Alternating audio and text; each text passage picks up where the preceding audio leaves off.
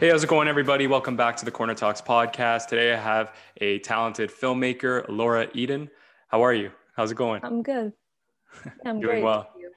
That's great. Thank you. Laura and I, to give you guys some background, we connected through LinkedIn. She saw some of my podcasts and I saw some of her impressive work, her impressive resume.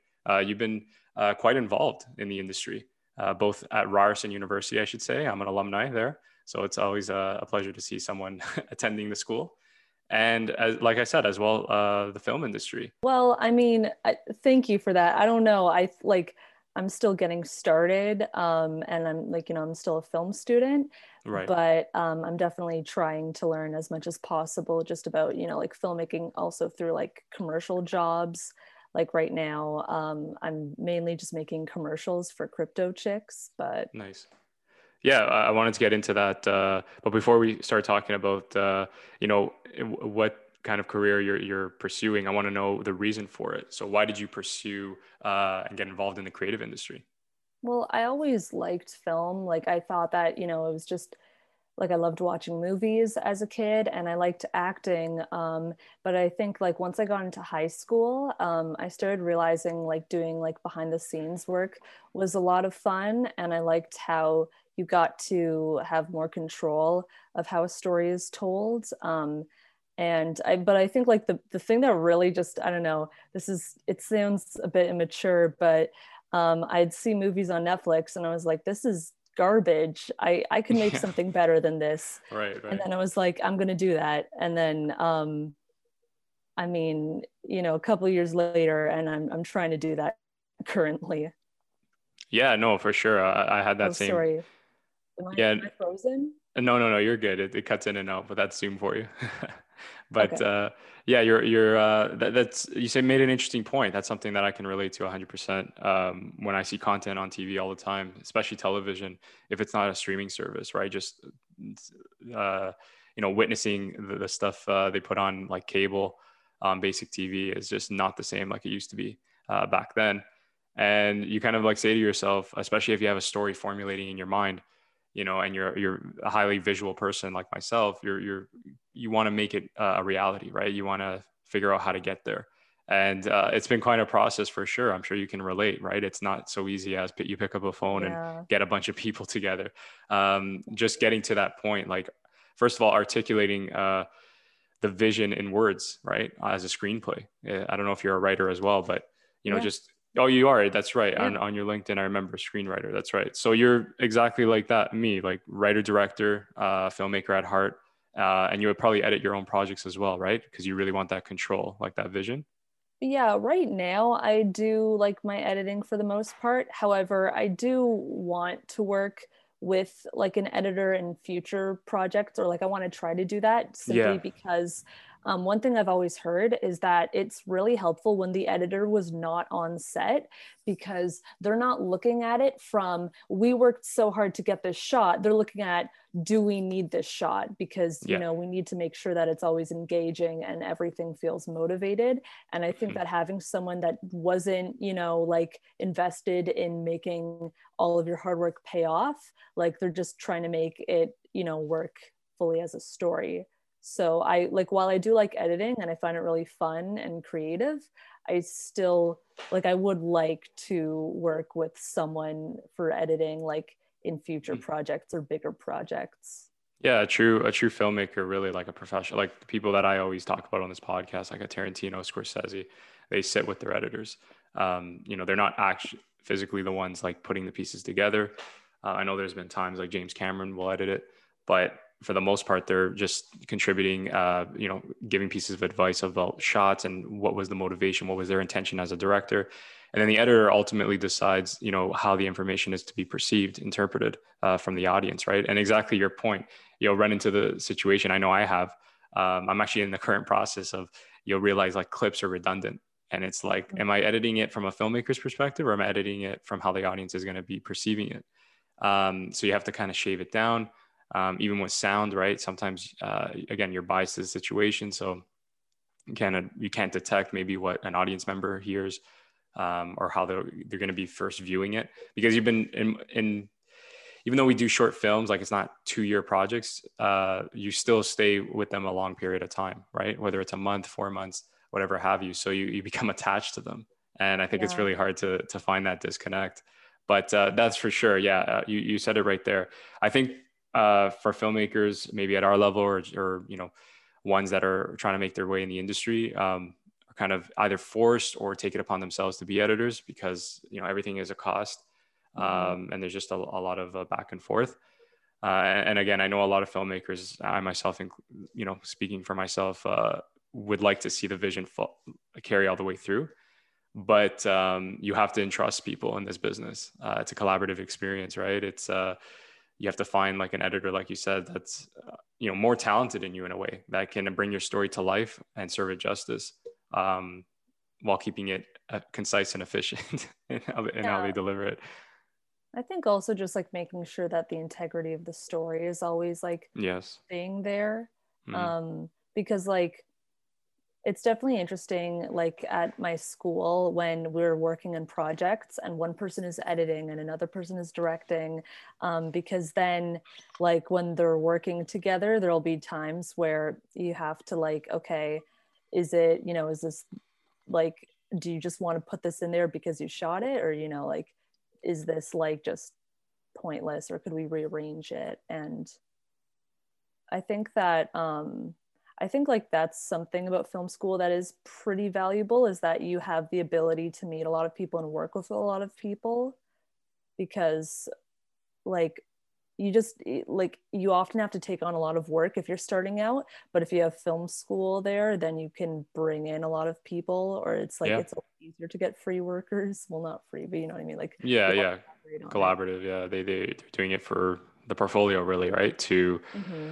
broaden their experience. And that's something that I'm glad you brought up, the idea of going to an institution for film. Like not that I can't, I know it exists. I just can't comprehend the idea of, go to film school, because at the end of the day, the professor is like giving you a rubric, a criteria, and you have to follow, what they want to see. I don't know if that would compromise, like you said, your integrity, or if there's a student that has that unique kind of artistic touch.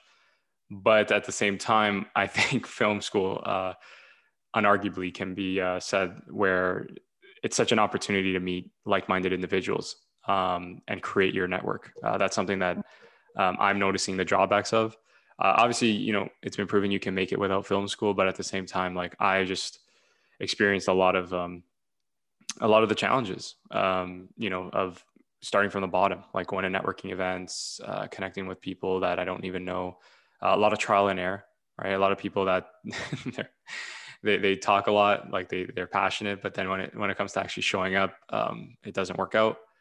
So I guess that's part of the experience, and a film school doesn't guarantee it, but it'll definitely help you, especially in a city like Toronto, where we're not known to be a film city. It's becoming an entertainment hub, but it's not like a Los Angeles. It'll help you filter through all the people and what their intentions are. Mm-hmm.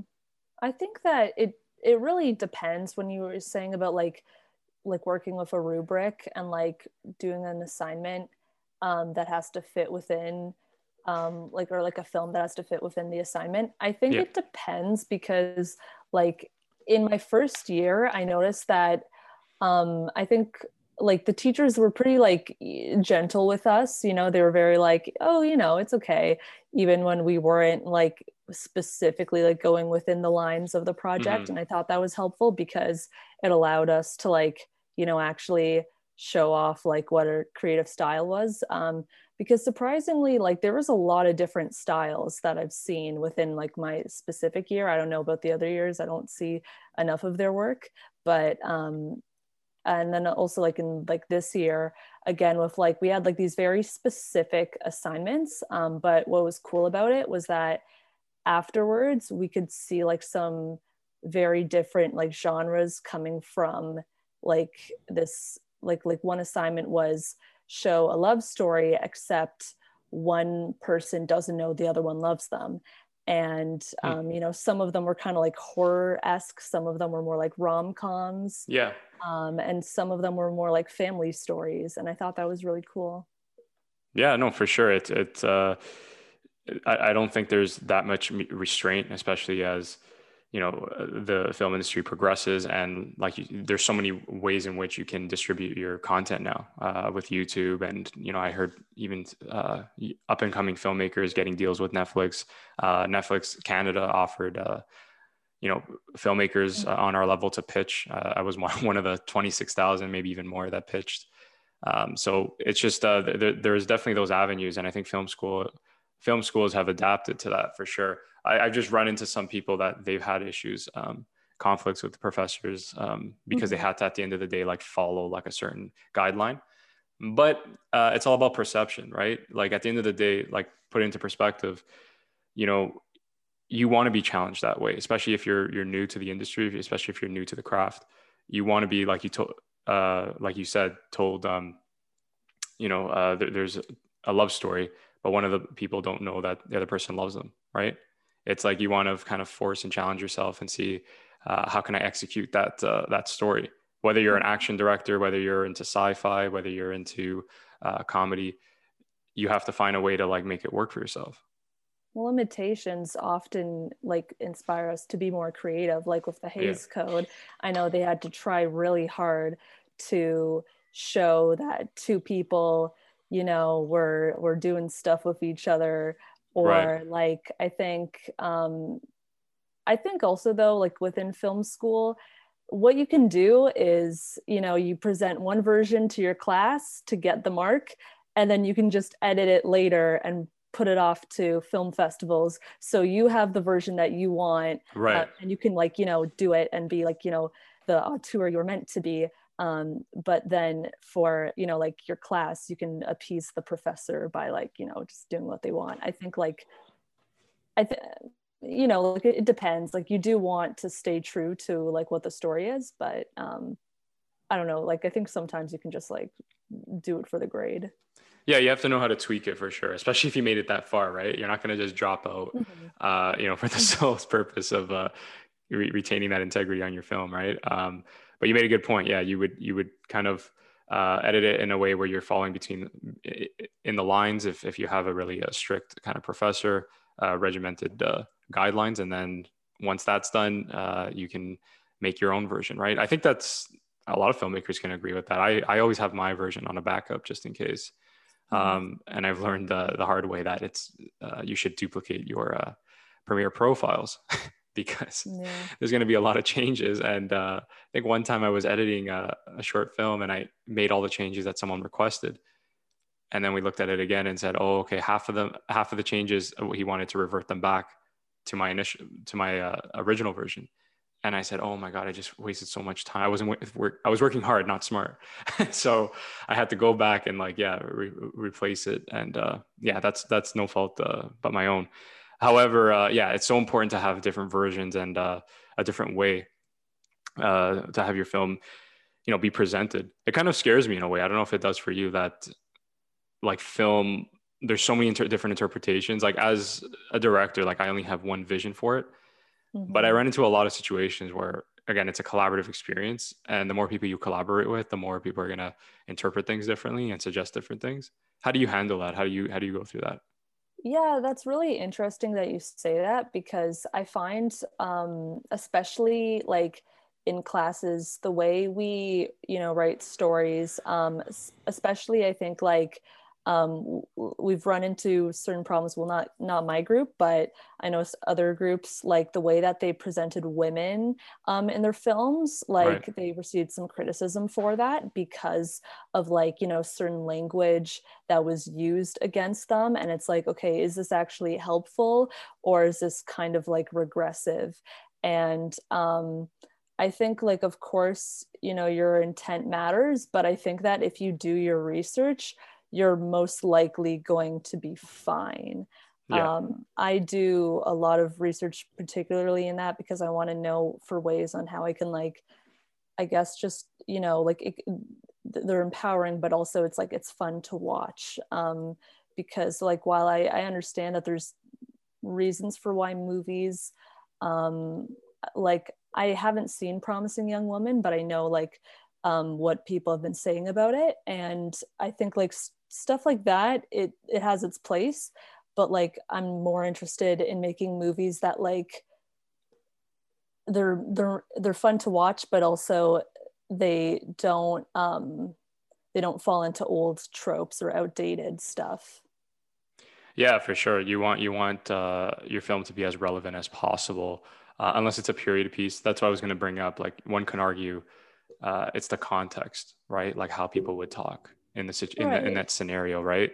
Like a big example for me, and I bring him up a lot, but like Tarantino, Django Unchained, he was getting a lot of backlash for the use of the N word in his movie, and they felt that he used it by his own liberty, like he was almost having fun with it. But he made a good point. He said, to really truly feel immersed in that time period, I wanted to show how people treated that word, how people spoke that word with such nuance. Like they just kind of said it without any responsibility, any remorse. And the ones that argue it, I can definitely understand, right? It's very sensitive subject matter that shouldn't be expressed freely, but at the same time, it's fitting for the tone and what the filmmaker is trying to convey. Would you agree? I kind of like, I see that point. But I don't know if it's like, I often find it's a bit of a cop out, to be honest, because I think that, there'll be a lot of cases where people say that, oh, it's realistic, but movies don't have to be realistic.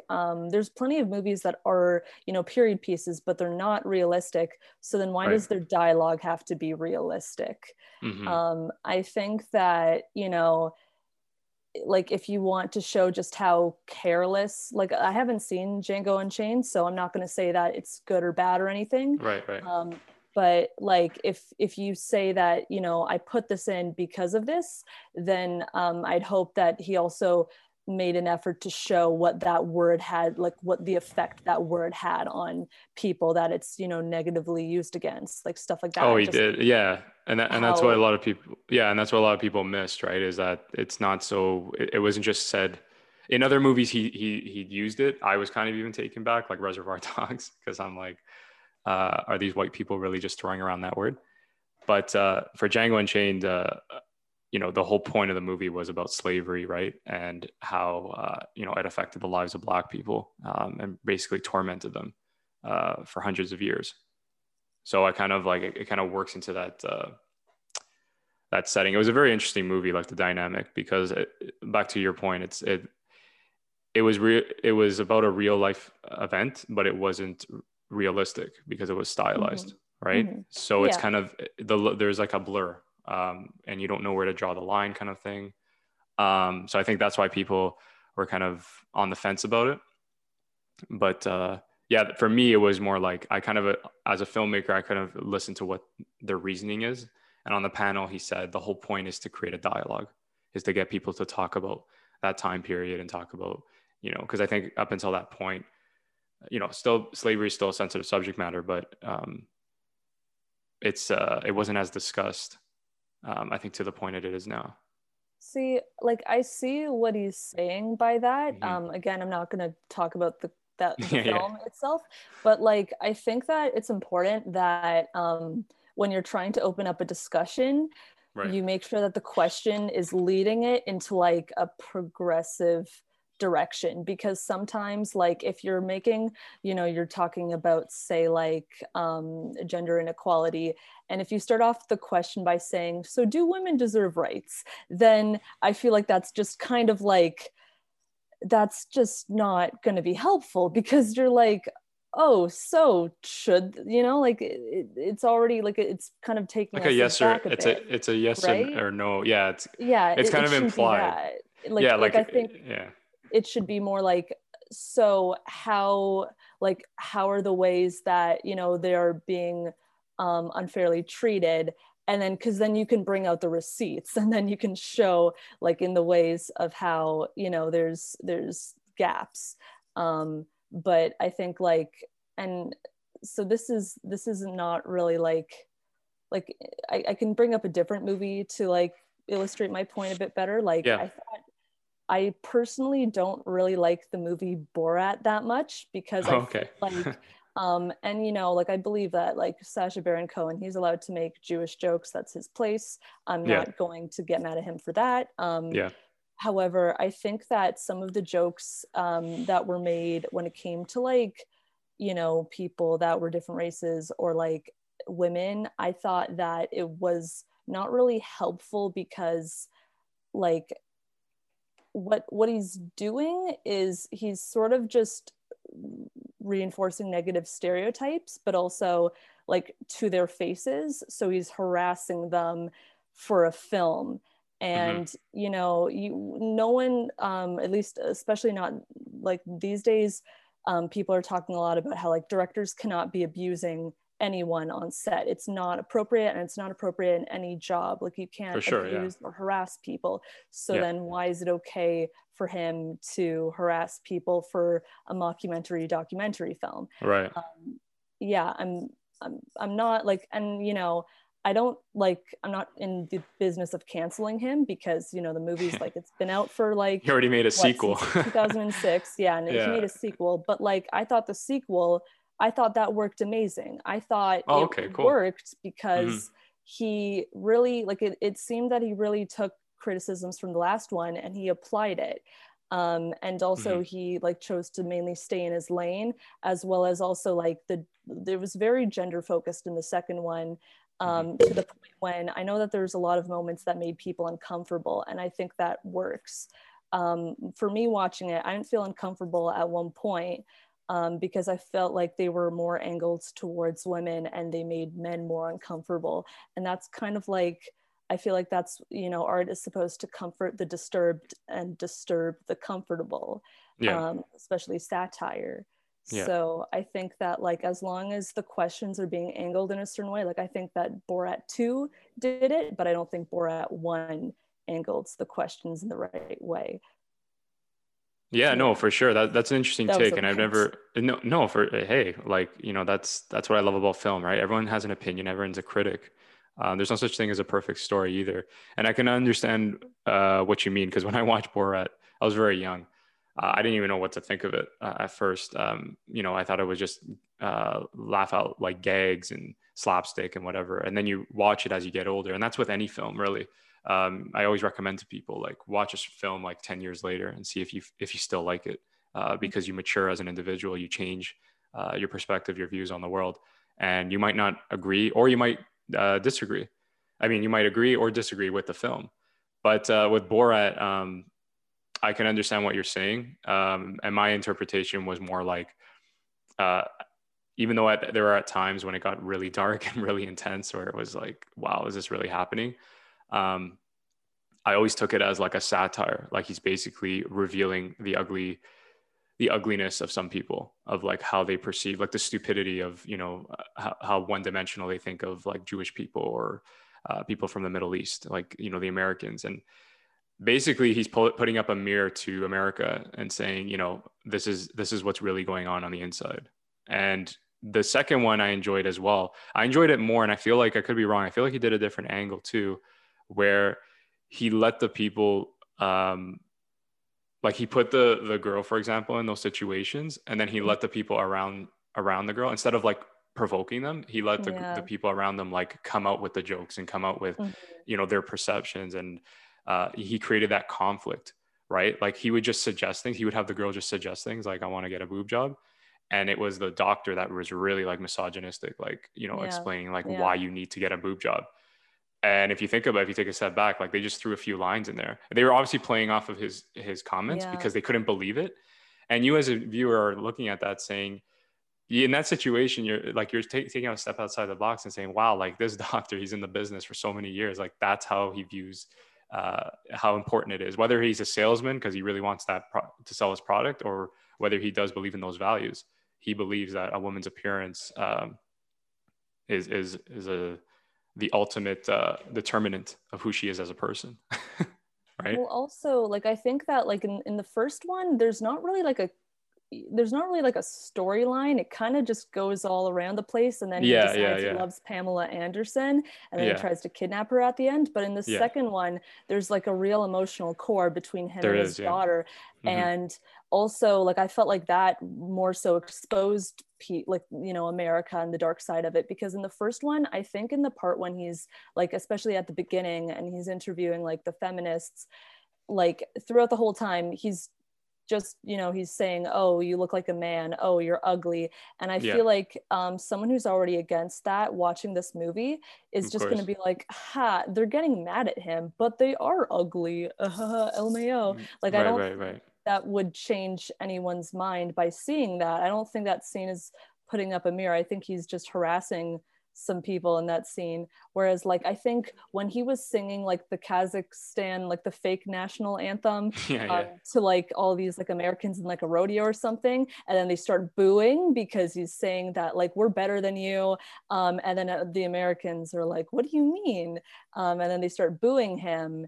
I think that right there is like putting up a mirror, because it's showing that, like, you know, like I think a lot of people I know, at least, if they like saw some person sing a song that was saying that like, oh, Canadians suck or whatever, they'd just be like, what? Like, they'd Yeah. just be kind of like confused, but they wouldn't get mad. Whereas I feel like, you know, there's definitely some people in America that don't like any, you know, like teasing or stuff like that. Like, they Yeah, really yeah, for sure. hate Like some teasing. people don't have a sense of humor, and it's been proven, with the whole like political climate, right? Like it's just insane Mm-hmm. what's going on. The only thing that would make sense is that there's so many people, that when you have like the third largest population like that, the first world nation that has a voice in the world, a major voice, I should say, you're going to have a probability of people that are either crazy or completely to the far right of the spectrum, or far left kind of Yeah. thing, right? Like it's inevitable. It's also values, like Canada, like you just said. Um, we have a dominant middle class. So I would say like normal, average people, that live a comfortable, easy life, simple life. So what I'm saying is that you'll have situations like, let's say I would stand in Nathan Phillips Square and start singing, "Oh Canada," like, I don't care about this land. Like people would either ignore me or just smirk and say, "Get down." Like, what are you doing? But no one would go Yeah. that crazy. Like, who would go that crazy? Hey, there's always going to be that one guy, right? That would Yeah, probably there start a there fight. will be like the Yeah. But I'm just yeah. saying, but like you said, exactly your point. I strongly believe, and I know a lot of people, and nothing to condemn on the Americans. It's just different value systems, right? They hold very true to their heart, like the whole Constitution, right? The values and principles of the founding fathers.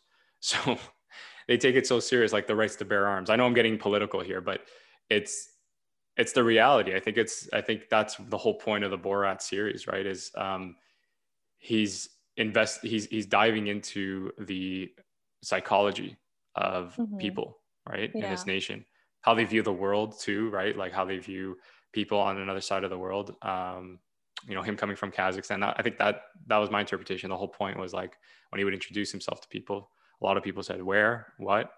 They were ignorant to where he was. They weren't really curious. I think he even at one time was trying to be boastful about his country, like what they do, Yeah. and he was immediately like turned down and said, "No, I don't believe you." Or so I think it's just an exposition, you know. Yeah, I definitely think that also, like, because he used a country that it like, I don't know, I don't hear that much about Kazakhstan in the news. I Yeah. I don't know if it's just me. Maybe I don't Before you know the news continue, I enough. have to say, like, I'm surprised you used, come to think of it, like an actual country, because people, these movies, they Yeah, usually, right? I was surprised about that too. I think that's another criticism that he got, like, particularly because Kazakhstan is like, I think it's predominantly Muslim.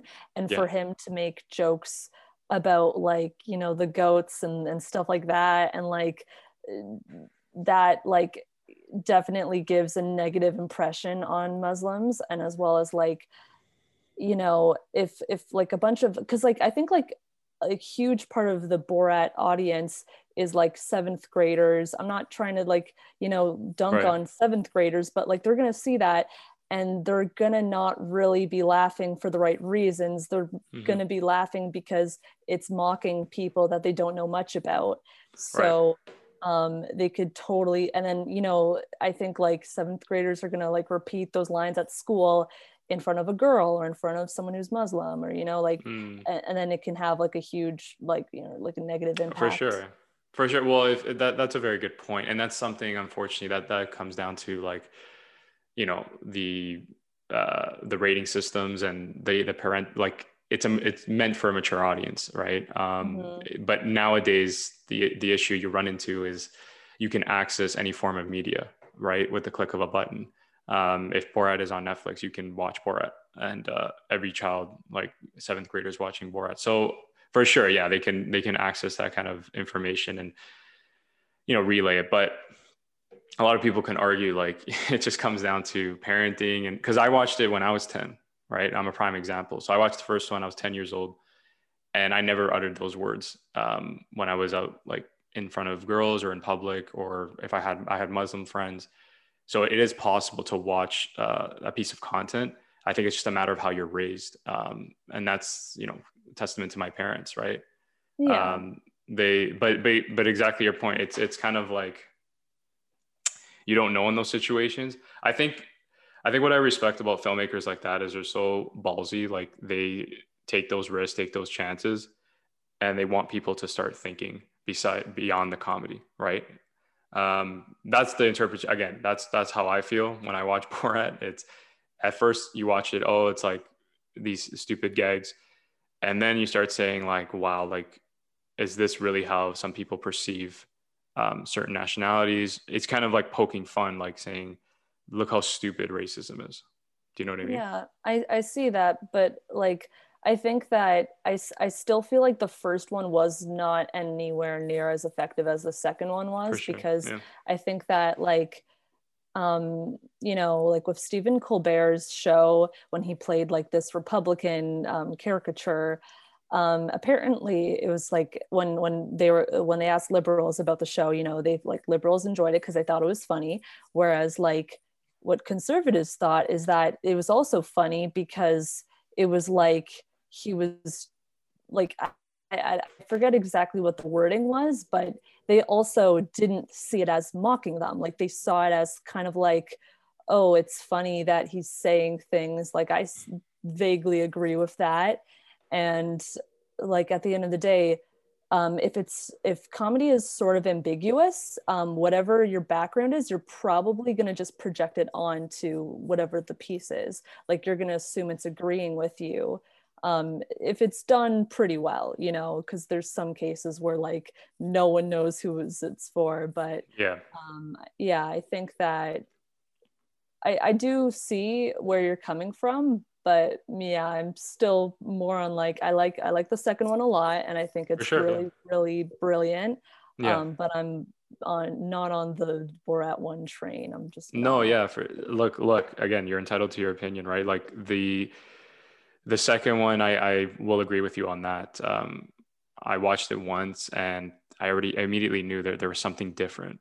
It was more focused, and like you said, it had an emotional core. I actually felt for the characters, Mhm. um, and there was like a natural chemistry. The first one, I think it was more of guy humor, like debauchery, like he's just on the run. Like there's not really much, you know what I mean, like happening. There's those things that I mentioned before. Um, but I can see why you enjoyed the second one for sure. And as a filmmaker, I appreciate it even more because that's something I wanted to talk about, right? Like storytelling, like Mhm. the emotional core is so important. And whenever I develop a project with a friend or even myself, I always ask the number one question: why am I writing this? Like, what is the point? Yeah. What is the audience going to get out of it? Mhm. And movies today, right? Like you see some of the ones that are successful and the ones that are not. If you take it apart, you know how that expression, love conquers all, or love saves all, right? I've said that once on a set and people laughed at me. And I said, I don't know why you're laughing. I'm like, that's a central theme in pretty much any movie you watch. It's always about love or some kind of companionship. And we may laugh because we find it corny or corny to say, but as human beings, we desire that, right? We strive for that in our everyday lives. And just like movies like The Matrix, Star Wars, Goodfellas, Pulp Fiction. There was always that like central of love, right? Like Pulp Fiction I just mentioned, right? There's sexual love, romantic love, right? And then there's also brotherly love, like between Vince and Jules. Have you watched Pulp Fiction by any chance? No, I've Oh, not. okay. Oh, So okay. it's pretty I'm just like funny to me talking. because I'm like, Okay. yeah, the most like the film student movie, like Right. the Gen Z. Well, I mean, also millennials, I think they love it too. Like just in general, Yeah, as yeah, like I'm a millennial. talking Yeah. about it, and Yeah. I'm just like, I still have not seen it yet, but sure, We got to yes, get you up to speed on some of these movies. Yeah. yeah, I don't know, like I'm If you still have an making my interest, that's a way big, through like yeah. the film bro movies. Got you. Got you. Um just a lot on my watch list. So I don't know. One of these days I'll get to it. I just don't know exactly when. Well, let me ask you this. What kind of movies have you watched that you enjoyed or maybe inspired you even more to pursue filmmaking? I really love campy movies a lot. I Okay. think camp is really cool because it's a great way to show complex ideas without talking down to the audience because Right. they're in on the joke. I think that Little Shop of Horrors, the 80s musical that I saw it, like it's directed by Frank Oz, I'm pretty sure. I saw it a few days ago and I thought it was so cool Nice. because I think that like it's really fun, but also like if you read between the lines, well, at least I read into everything. Right. I thought that it's kind of about how like poor people are often guilted into feeling like they're bad people for doing stuff that they need to do to survive. Yeah. Um, and I sort of think that that's what happened with like Seymour and the plant. I mean, of course, like also he did feed people to a plant, but I think that it's like a metaphor for that, because also like in the very beginning of the film they show like like all the poor people are talking about how like they're like, man, this sure does suck, and then like he grows with wealth and he's a lot happier. However, he has all this guilt inside of him, and the plant is talking to him like, oh, you're a bad person, you might as well just keep doing this. And yeah, and I thought it was just also it was really fun to watch. And it was, like I love the jokes, I love the style of humor. It's like on the nose for like a point. Yeah. Yeah, yeah, for sure.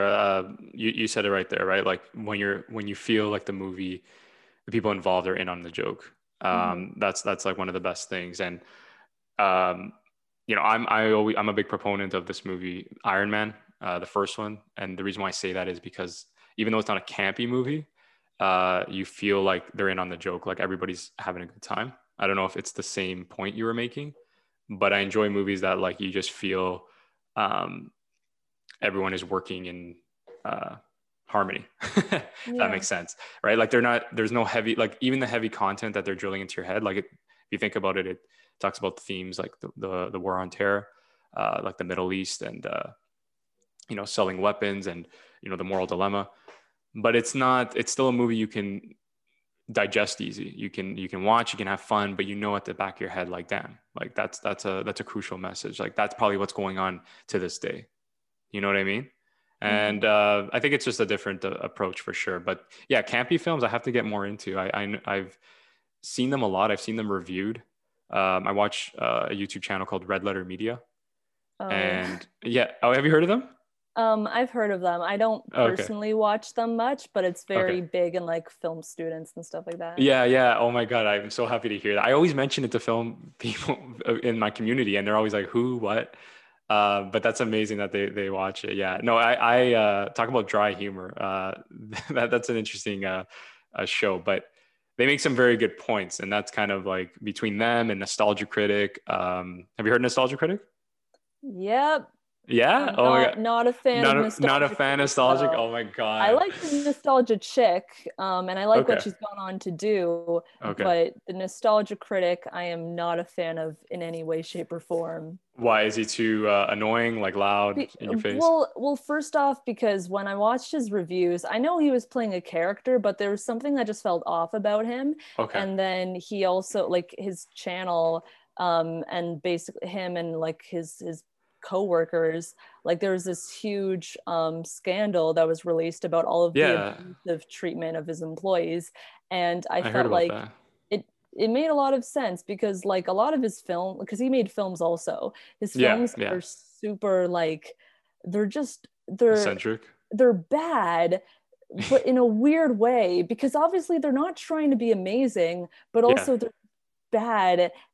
And yeah, it's in such a strange genre of bad. Like I don't even know how to describe the You can't even flavor. define it as quirky. It's more like it's like The Room. You want to watch it, but you don't want to watch it, but you are watching it, right? Not well, I kind of disagree because I think The Room is really fun to watch, and I think Oh, that okay, like okay. The Room has like it's just like it's kind of a sweet movie, but I think like with Nostalgia Critic, I find it just he's creepy and he's just like he feel like when I see him talking, I just feel like a bunch of spiders are crawling on me. Like Oh I my just God. I'm Everyone like, has a ooh. different, yeah, no, everyone has definitely a different opinion, for sure. When I first watched him, when he came onto the scene, I think I watched one of his first episodes and I kind of grew with his channel. I was taken back because I didn't know what to expect. He was just like chopping up a movie. And then like there were times when like I would watch, I liked when he would calm down, you know what I mean? Like he would put away the humor and he would actually explain why a scene doesn't work, or why a character, like it would actually help me as a filmmaker. Like, yeah, I take pieces of knowledge from anywhere I can. And I think a lot of people can provide that, but for sure, yeah, if you didn't take a liking to him, I'm sure there's other people out there like that, but he was definitely entertaining for me, especially in my university years. In between study breaks, I would just watch that because it was interesting. It was fascinating to me that he would pick apart movies that like I grew up with, and I said like, you actually have a problem with them? What the hell? What's going on? Like Home Alone and the Spider-Man movies, the Raimi movies. And I don't know. I'm always curious and fascinated. I'm sure you could say the same thing as a filmmaker of people's other filmmakers' opinions about movies. Yeah. Because you know what I mean? Like like Django Unchained, I'll give you an example. Uh, when I watched in the theater, it blew me away. It was like a theater experience. Like I'm a big fan of stylized films. Uh, love his writing, his dialogue, and the way he put it together. And the sound was impeccable. So I come out of the theater and everyone's raving about it. I'm watching interviews after interviews. And then I come across a really good friend of mine, my best friend, I should say, I grew up with. And I mentioned it to him thinking he's going to say the same thing. Like, yeah, that was so sick. Like, let's watch it again. And he goes, cheesiest thing I ever watched. I'm like, what? And it kind of broke my heart in a way because I realized it was a maturing moment for me, right? It's like there's going to be people out there that are going to interpret and provide a different opinion than you are. You know what I mean? Mhm. That's what Yeah. film is. It's a discussion. It's not, a product. It's an art form. It's also it's like super emotional. Like I think it's the most emotional medium there is because it Yes. combines basically everything. Yep. So like to make like a full-on experience, but then Yeah. also it's something that like but it's also accessible, right? Because you can watch it on a laptop, on a big screen, on a TV, basically on a plane, in so many different places. So basically anyone can watch them. And also because film, especially in the early days, it was considered to be like a low class thing to do. Oh yeah, it was a gimmick. Yeah. Yeah, it was something They used that to like put was like, in dirty move like yeah. old churches and stuff like that. Hmm. Well, they would put like, I'm talking like way back, like when Yeah, they did yeah. train sequences, Hmm. or those slaps. The kind of like, I wouldn't say Charlie Chaplin was in that category because he's considered a legend, but kind of that humor, right? Like you didn't see it as an art form. It was just more like, what can we do with this moving picture, right? Yeah. All these different antics. And it's kind of like with video games, right? Video games, when they first started, were seen as just, entertainment, like something to kill the time, ping pong on the Atari, or even the Nintendo games, right? Platform games. And then you got something like a developer like Sony comes along and wants to create an art form out of video games. And, you have video games like Last of Us, Uncharted, um, God of War. Like, again, everyone's going to have a different opinion on the storytelling, but you have to agree in a sense that it's taken on another form, video games. I don't know if you've seen like how they look compared to how they look 20 years ago. And I've played I these video games. That's why I mentioned, I don't know if you've like played Last of Us or heard of it. They're written like Oscar winning films. Like there's yeah, character arcs, three-dimensional. Yeah. I haven't played those games, but I do know that my brothers like they play them, and also because I have a few friends that play games like them, and I'm pretty sure they played The Nice. Last of Us also. Um, and they talk about like the writing, and it does sound a lot like how you would discuss a film, Hmm. specifically like the masterpiece films or like the Kino stuff, and I think that's really cool. Yeah, I had a podcast with my friend way back when I first started this thing.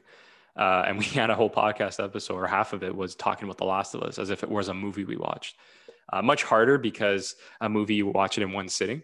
Mhm. Um, but a video game, especially if you're busy, will take a month to, depending on the time, right? So Yeah. you're trying to recollect all the important key moments. Mhm. But yeah, I don't know. I think that's one of my intentions. I'll say it right here on the podcast is to get to that point where I can even create like a movie-esque, a cinematic piece through video games. Um, I think it's possible too, like with how technology is moving. You're going to start seeing independent. I think they already started like indie video games, like people that Yeah. make on their spare time, right? Um, and I think that's the impression I got from you when I looked at your resume. Like when I looked at your LinkedIn profile, is even though you're like screenwriter, editor, director, things like that, I think you identify yourself as a storyteller. Does that make sense? Well, yeah, like I try to do everything, like all the filmmaking stuff that I do.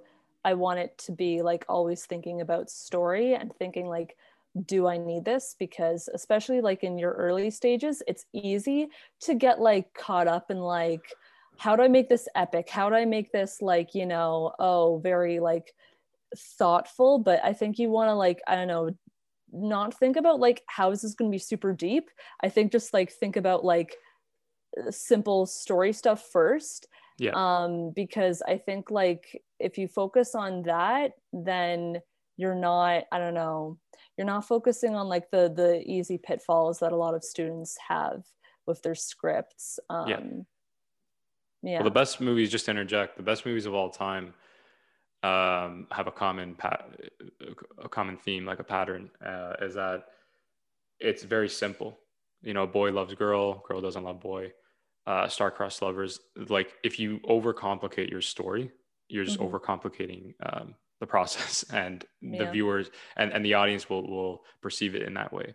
Um, so what I'm saying is that anyone that's listening to this, or even ourselves, like when we're developing a story, I think it's just boiling it down to what do you want this character, what do you want the story to be, like what like a focused kind of narrative. Um, Borat is an example, right? The original. It's like, yes, he wants to go to the States because he's making a documentary, but then he falls in love with Pamela Anderson. Quirky things happen along the way. But Borat 2 was just a simple story. Yeah. He's going to America and with his daughter. And yeah, it's really cool. I don't know what your take is on writing, if you struggle with it. Does it come Yeah. easy to you? Recently, I read Save the Cat, and I thought that Okay. was an extremely Same helpful here. book Yeah. because it just like it really breaks down. Because also, like, after reading it, story structure is something that I'm thinking a lot more. And I Mhm. think like the more I learn about it, the more I practice it, just like, like it's just the better you get, it's kind of like working out, gotta constantly do it for a consistent amount of time, and then you Yeah, get right. stronger and then you get bigger. Yeah. um I think that like just the way how like especially learning about like the hero's journey and how like they have to first they have their normal life, then the catalyst comes in pretty early, and then they have to decide whether or not they're going to do it. Right.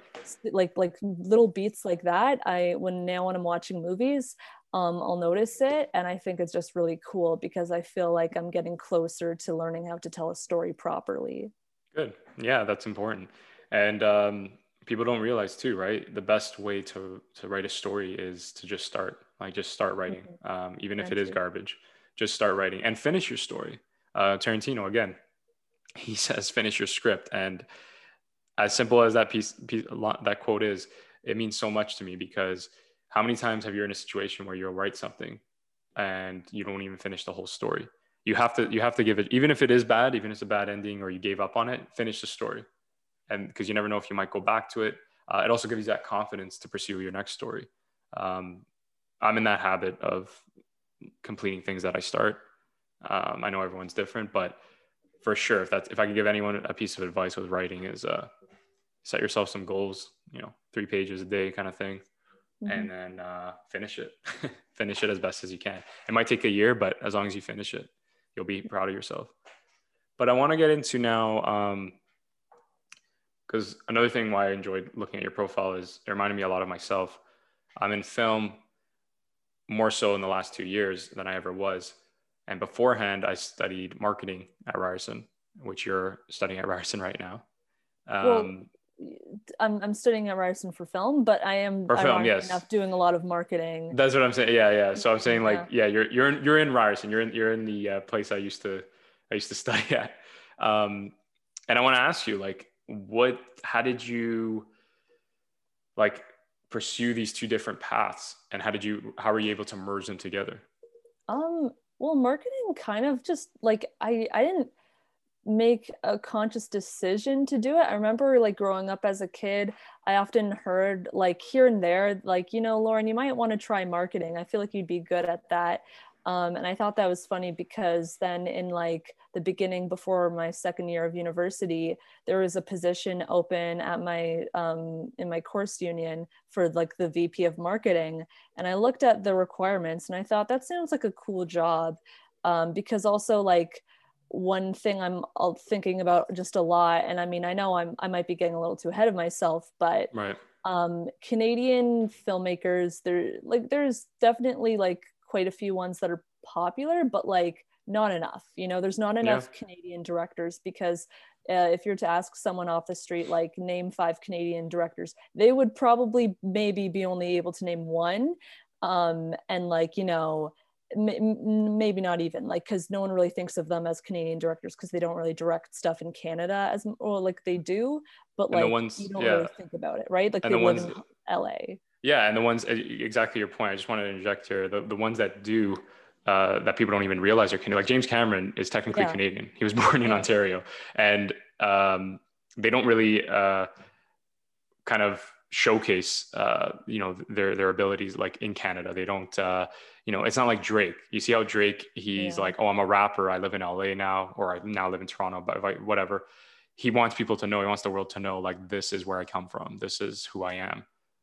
So yeah, back to your point, yeah, 100% agree with you on that. And that's something that even for myself, I don't know if you have that same vision, like being representatives of Canada, on a world stage Yeah. as I filmmakers, want to right? do that Right. badly. Like I want to Yeah. try and basically make as much as possible like things that take place, in Canada. And I'd really love to do like film, like, I want to make more films that like they're centered around like young adults in Yeah. Toronto, or like maybe like Yeah. I've always wanted to do a film that happens in Banff because I think Banff is beautiful. It's really, I really have to visit. I gorgeous. heard good things. Yeah. Yeah, I haven't been there yet, but I Oh, you see heard all good these things. photos.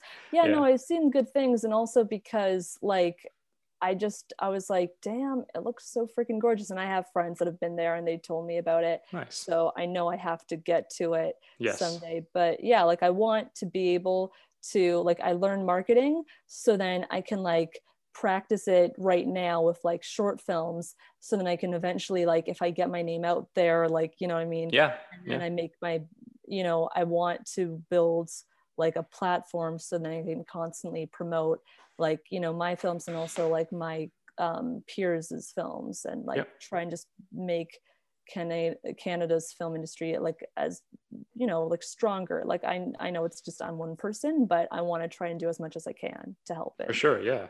No, it's I think the issue a lot of filmmakers run into is it's just highly regulated, just how things are Mm-hmm.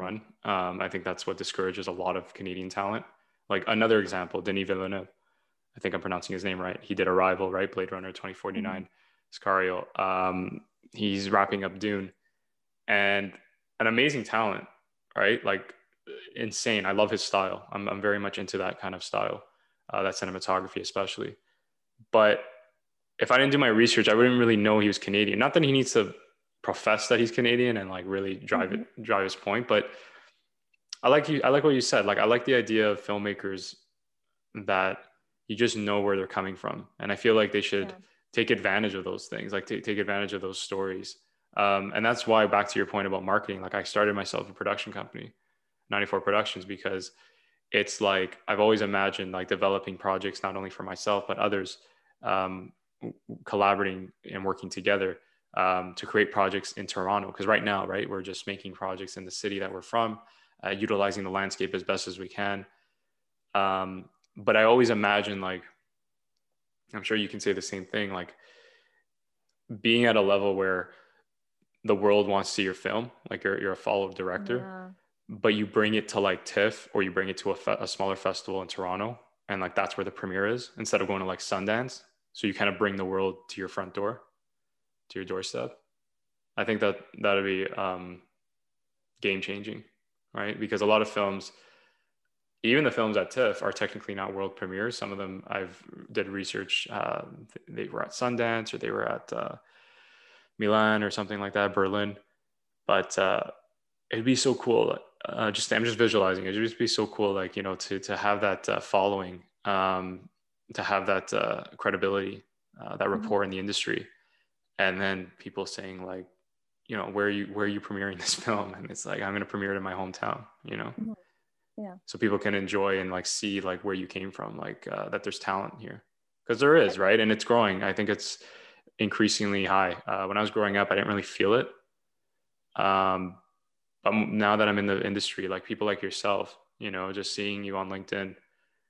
And what I enjoy about you is that you're a filmmaker, but you're not working like an accounting job. You're like in the creative industry, right? Entertainment, like your job right now, Crypto Chicks. Yeah, I'm a video producer. Well, um like a lot of it is like me editing like some of the clips from like the events together, or like making commercials right now. Nice. So it's, you know, it's a commercial job, but I'm into that because I think like for like in the beginning, it's good to learn, you know, concepts in motion graphics and stuff like that, because directors need to know motion graphics. They need to know what looks good. They need to know like graphic, they need to know basically everything. They Transitions, need to, they need to be good at visuals.